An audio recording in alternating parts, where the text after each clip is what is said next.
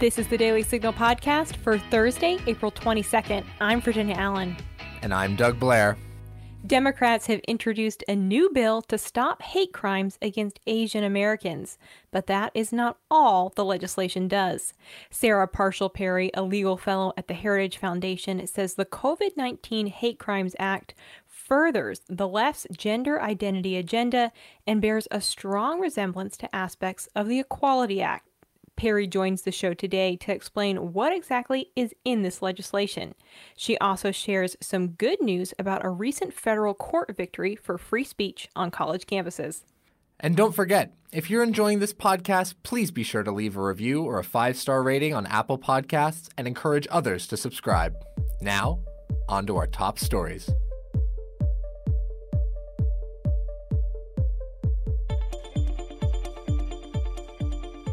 The Department of Justice is opening an investigation into Minneapolis's policing practices. U.S. Attorney General Merrick Garland made the announcement on Wednesday morning. The news of the investigation comes less than 24 hours after a jury found former police officer Derek Chauvin guilty of 2 murder charges and a charge of manslaughter in the death of George Floyd. Garland said that Tuesday's jury verdict in the state criminal trial does not address potentially systemic policing issues in Minneapolis. Members of Minneapolis City Council said in a statement posted on Twitter that they are in support of the investigation, writing, "We welcome the opportunity for the Department of Justice to use the full weight of its authority to hold the Minneapolis Police Department accountable for any and all abuses of power." House Minority Leader Kevin McCarthy criticized House Democrats on Wednesday for failing to condemn Congresswoman Maxine Waters of California over her statements last Saturday about the since-resolved trial of Officer Derek Chauvin. Waters came under fire for comments that were perceived as inciting violence, including that she hoped for a guilty verdict and urging protesters to get more confrontational. McCarthy had introduced a measure on Tuesday to censure Waters over her comments, but the House voted to table the resolution 216 to 210 after a party-line vote. Here's McCarthy per Fox News. Every Democrat and Speaker Pelosi had the opportunity to condemn this violent rhetoric. Instead, they condoned it, which only makes the House of Representatives and the Justice Department weaker. President Joe Biden is encouraging workplaces to offer paid time off for employees to get the COVID-19 vaccine or to recover from having had the vaccine. As an incentive, Biden says the government will provide a tax credit to businesses with fewer than 500 employees to help offset the cost of paying employees while they are away from work to receive the vaccine. The credit will give businesses up to $511 a day for up to 10 days or 80 hours of work between April 1st and April 30th of this year. As of Monday, the COVID-19 vaccine is now available for anyone over the age of 16. The Centers for Disease Control and Prevention report that now about 3 million vaccine shots are being administered to Americans every day. Now stay tuned for my conversation with Sarah Parshall-Perry, a legal fellow at the Heritage Foundation, as we discuss what is really in the Democrats' new COVID-19 hate crimes bill.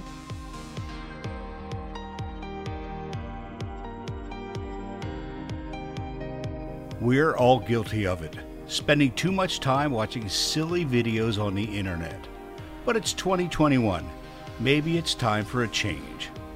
At the Heritage Foundation YouTube channel, you'll find videos that both entertain and educate, including virtual events featuring the biggest names in American politics, original explainers and documentaries, and heritage experts diving deep on topics like election integrity, China, and other threats to our democracy.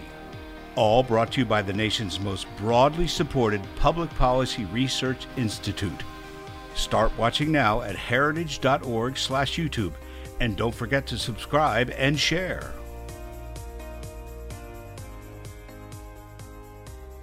I am so pleased to be joined by Sarah Parshall-Perry, a legal fellow in the Edwin Meese III Center for Legal and Judicial Studies at the Heritage Foundation. Sarah, welcome to the show. Thanks for having me, Virginia.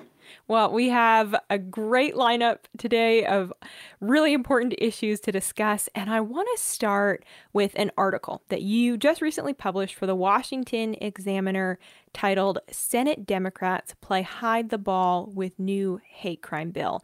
In the piece, you discuss how Hawaii Democrat Senator Mazie Hirono's new bill, the COVID-19 Hate Crime Act, what is included in that bill and what that bill means.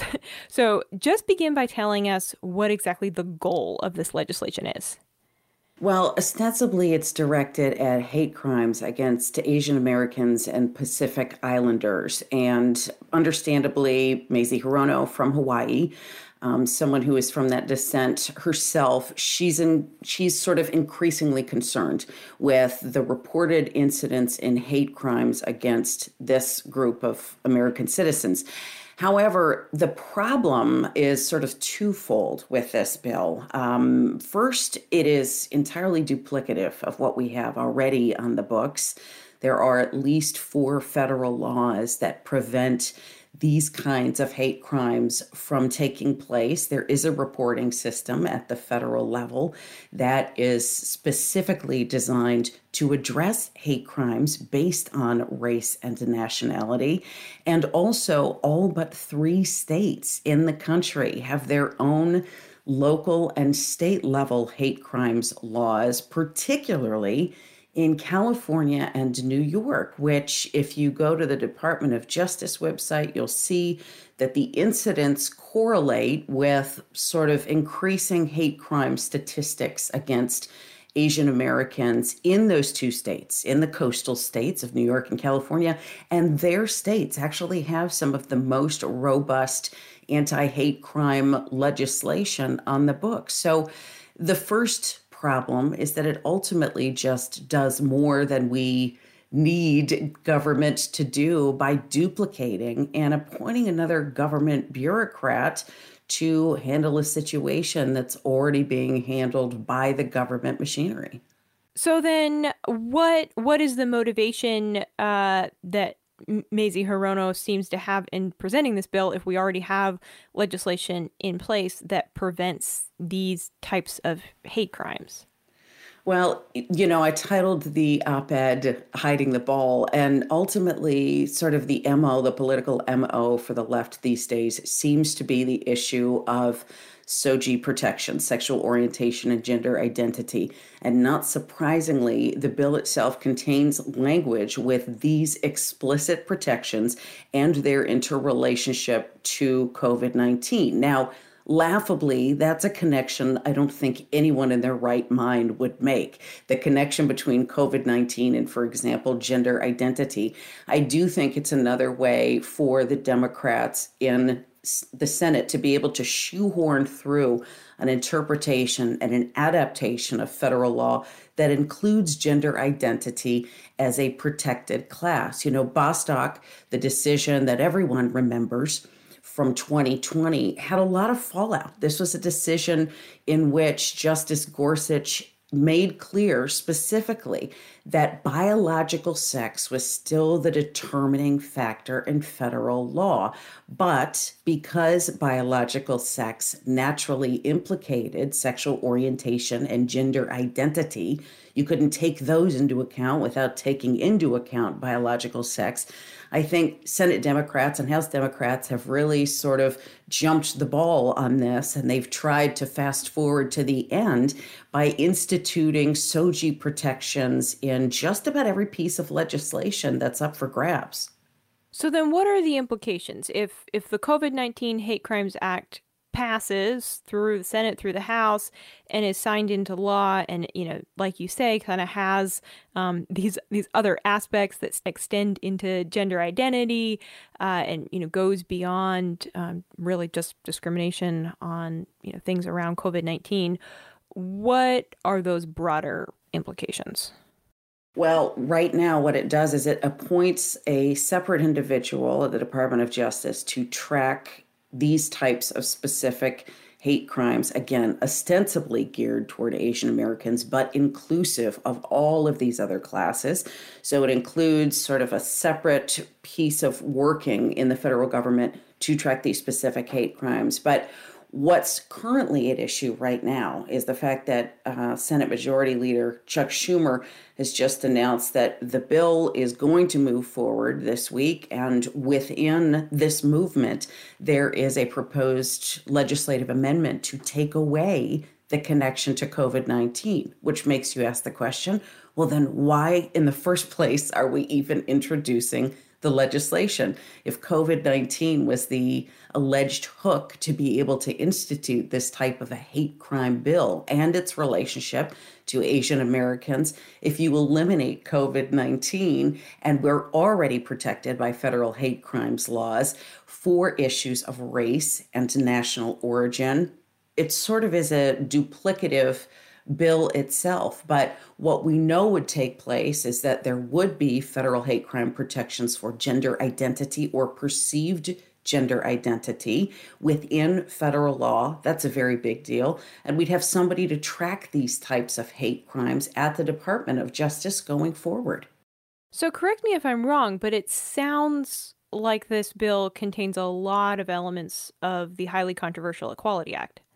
Absolutely. I think what the Senate Dems are doing right now is they are trying to pad their win on what they perceive to be the Equality Act's chances. And again, still waiting on a vote for the Equality Act. We've got some maybes, some GOP senators who are more moderate, who haven't indicated one way or another what they think about the religious protections in the Equality Act or the lack thereof. And so I think Mazie Hirono sees this as an opportunity to cut to the chase on some of these SOGI protections when, in fact, we've already got all of the federal laws and all the state laws that issue these types of protections already. But I 100% agree, Virginia. I think this is an attempt to sort of make sure that if the Equality Act doesn't pass, we have at least some kind of a mechanism to be able to prevent hate crimes on the basis of, or purported basis of, gender identity.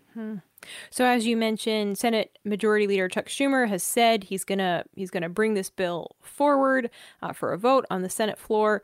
So what do we expect to happen next? This is a partisan bill. No Republicans have come out in support of the COVID-19 Hate Crimes Act.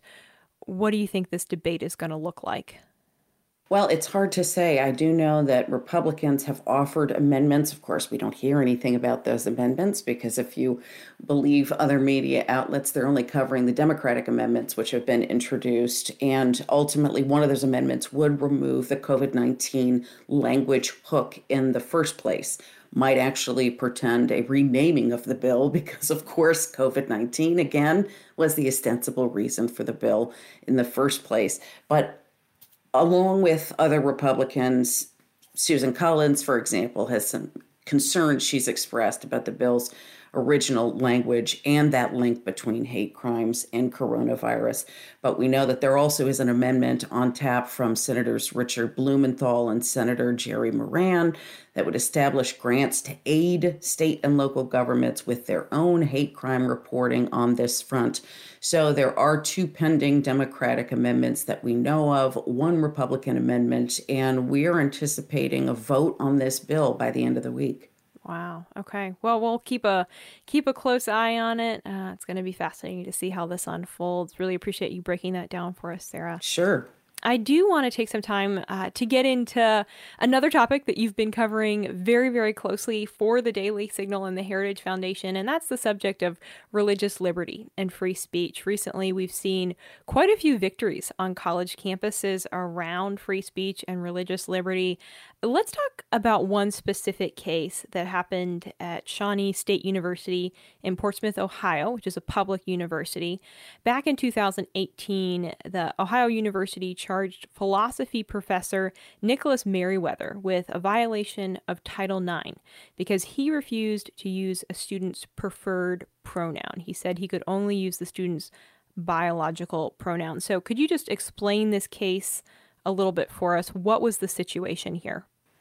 This is a fascinating case and an encouraging outcome from the Sixth Circuit Federal Court. And of course, there have been lots of judicial opinions, lots of jurists and legal scholars have come out with their own interpretations of why the Sixth Circuit was wrong in reaching the conclusions that it did when it issued a victory for Nicholas Merriweather. But this is somebody who had a spotless record at the university, that had taught philosophy as a Christian for over 25 years, had led tours overseas discussing Christian thought, among other things. And he was a recipient of an email that went out to all faculty in 2017, indicating that it was now the faculty policy per administration to refer to students by their preferred pronouns. Well, Nicholas Merriweather actually wanted to get ahead on the issue. He went to his department chair and he said, listen, as a Christian, I'm going to have a hard time adhering to this policy. Let me tell you why. And his department chair actually exhibited patent hostility to Dr. Merriweather. She said that Christianity had no point, it had no place in academia, and that it was primarily motivated out of fear, his desire just to use biological pronouns or just to use the student's last name. So these were things that, while he may have had objections to, she informed him that he was going to have to adhere to anyway, but it was not tested until 2018 when he was actually in a class and saw a student, obvious male biology, no indication of this student's preferred pronouns in any record, in any academic record. So I can start by saying that this was a student who, to me, sort of raises the specter of whether or not this individual was attempting to make a political statement. There was no record whatsoever of a preferred pronoun. And when Dr. Merriweather referred to that individual as sir, as opposed to ma'am, the individual came up and said, listen, I'm transgender and I want you to refer to me by a female pronoun. Long story short, after back and forth and the threat of further disciplinary action, again, for a teacher who had a spotless record, who had had 2.5 decades of stellar, exemplary work at the university, he decided he was going to be proactive, and he brought suit in federal court. And ultimately, the Sixth Circuit decided absolutely you cannot compel a professor to say something with which he does not agree. And professors, as much as anyone else, do not relinquish their constitutional rights when they walk in the schoolhouse door. So essentially, the Sixth Circuit has said, yes, this case can move forward, proceed. So after the Sixth Circuit's decision, what happens now? So the case will be remanded in part. The case granted summary judgment for Mr. Merriweather himself, which is wonderfully dispositive on certain questions. He brought a number of claims, but as concerns the First Amendment claim, which is really sort of the biggest issue here, the Sixth Circuit decided, listen, we're going to close the book on this. This is what we're making a decision, a determination on right now, but it will be remanded for the other claims that he brought up because the court requested supplemental briefing by both parties to make sure that all of the facts had been displayed, that they had been investigated. So we'll be curious to see what the outcome is there. But this is a groundbreaking decision out of the Sixth Circuit. And I do think that Judge Thapar, who is he is American Indian. He is somebody whose family is immigrant, and they have really worked their way up. He is a judge of stellar credentials who was the second of President Trump's judicial nominees.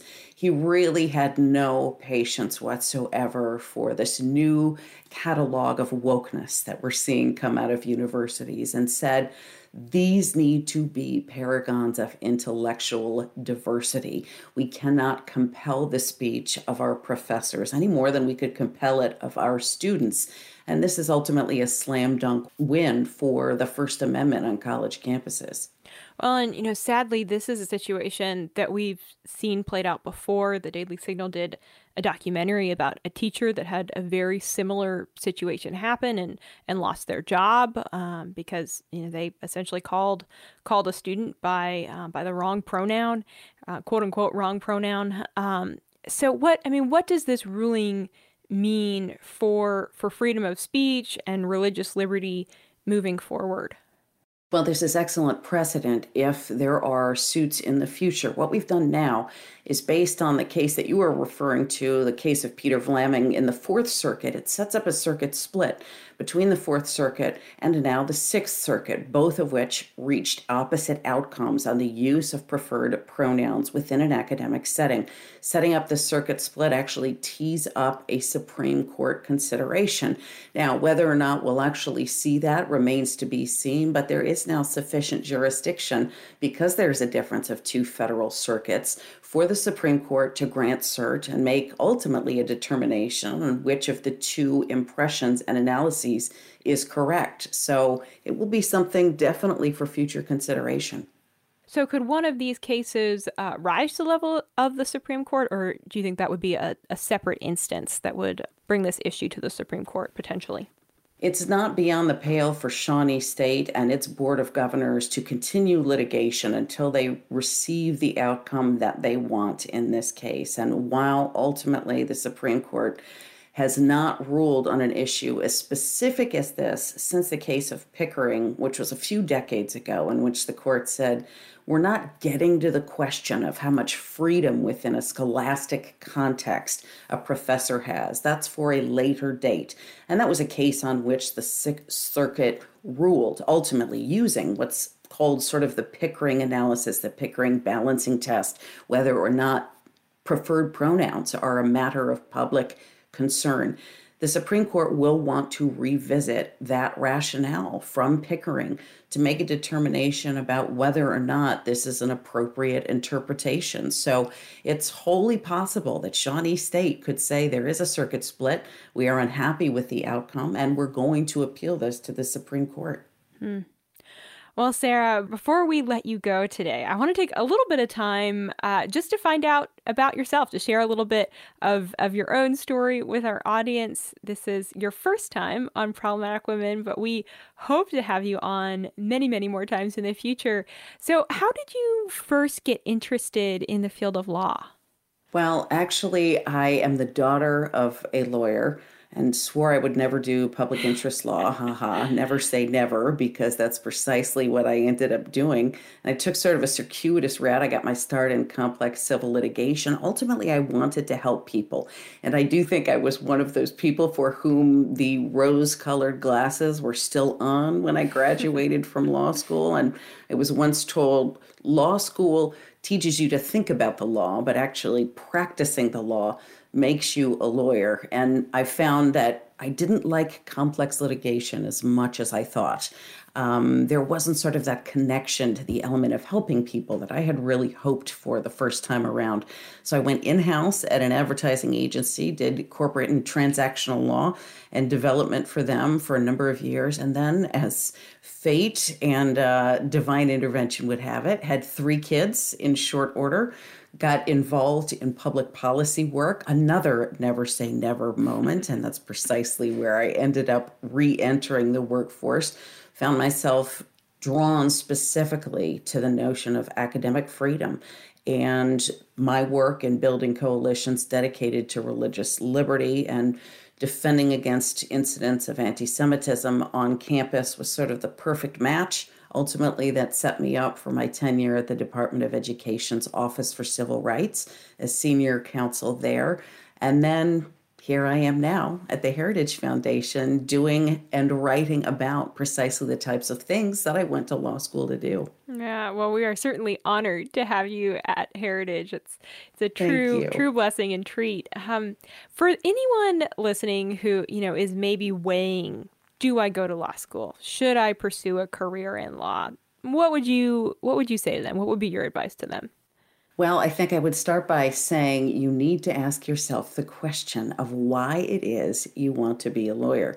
For me, that was sort of the continual refrain. That was sort of the violin E string that continued to play. I really wanted to help people who were discriminated against. And one of the areas of law in which I practiced was employment discrimination law. My father himself, civil rights attorney, who also practiced in employment discrimination law. But if you start with the why, the how, what, and when always falls into place. I think also you need to ask yourself, If you are thinking the public interest law firm route or the public interest nonprofit route, or you're interested in going the partner fast track route, because for individuals like me who knew I wanted to have children, that was certainly out of range for a while. So the why is definitely the first and most important question. Yeah. Well, thank you so much for your time today. We really appreciate you coming on. I was happy to do it. Thanks, Virginia. And that'll do it for today's episode. Thanks for listening to the Daily Signal podcast. You can find the Daily Signal podcast on Google Play, Apple Podcasts, Spotify, and iHeartRadio. Please be sure to leave us a review and a 5-star rating on Apple Podcasts and encourage others to subscribe. Thanks again for listening, and we'll be back with you all tomorrow. The Daily Signal podcast is brought to you by more than 500,000 members of the Heritage Foundation. It is executive produced by Kate Trinko and Rachel Del Giudice. Sound design by Lauren Evans, Mark Guiney, and John Popp.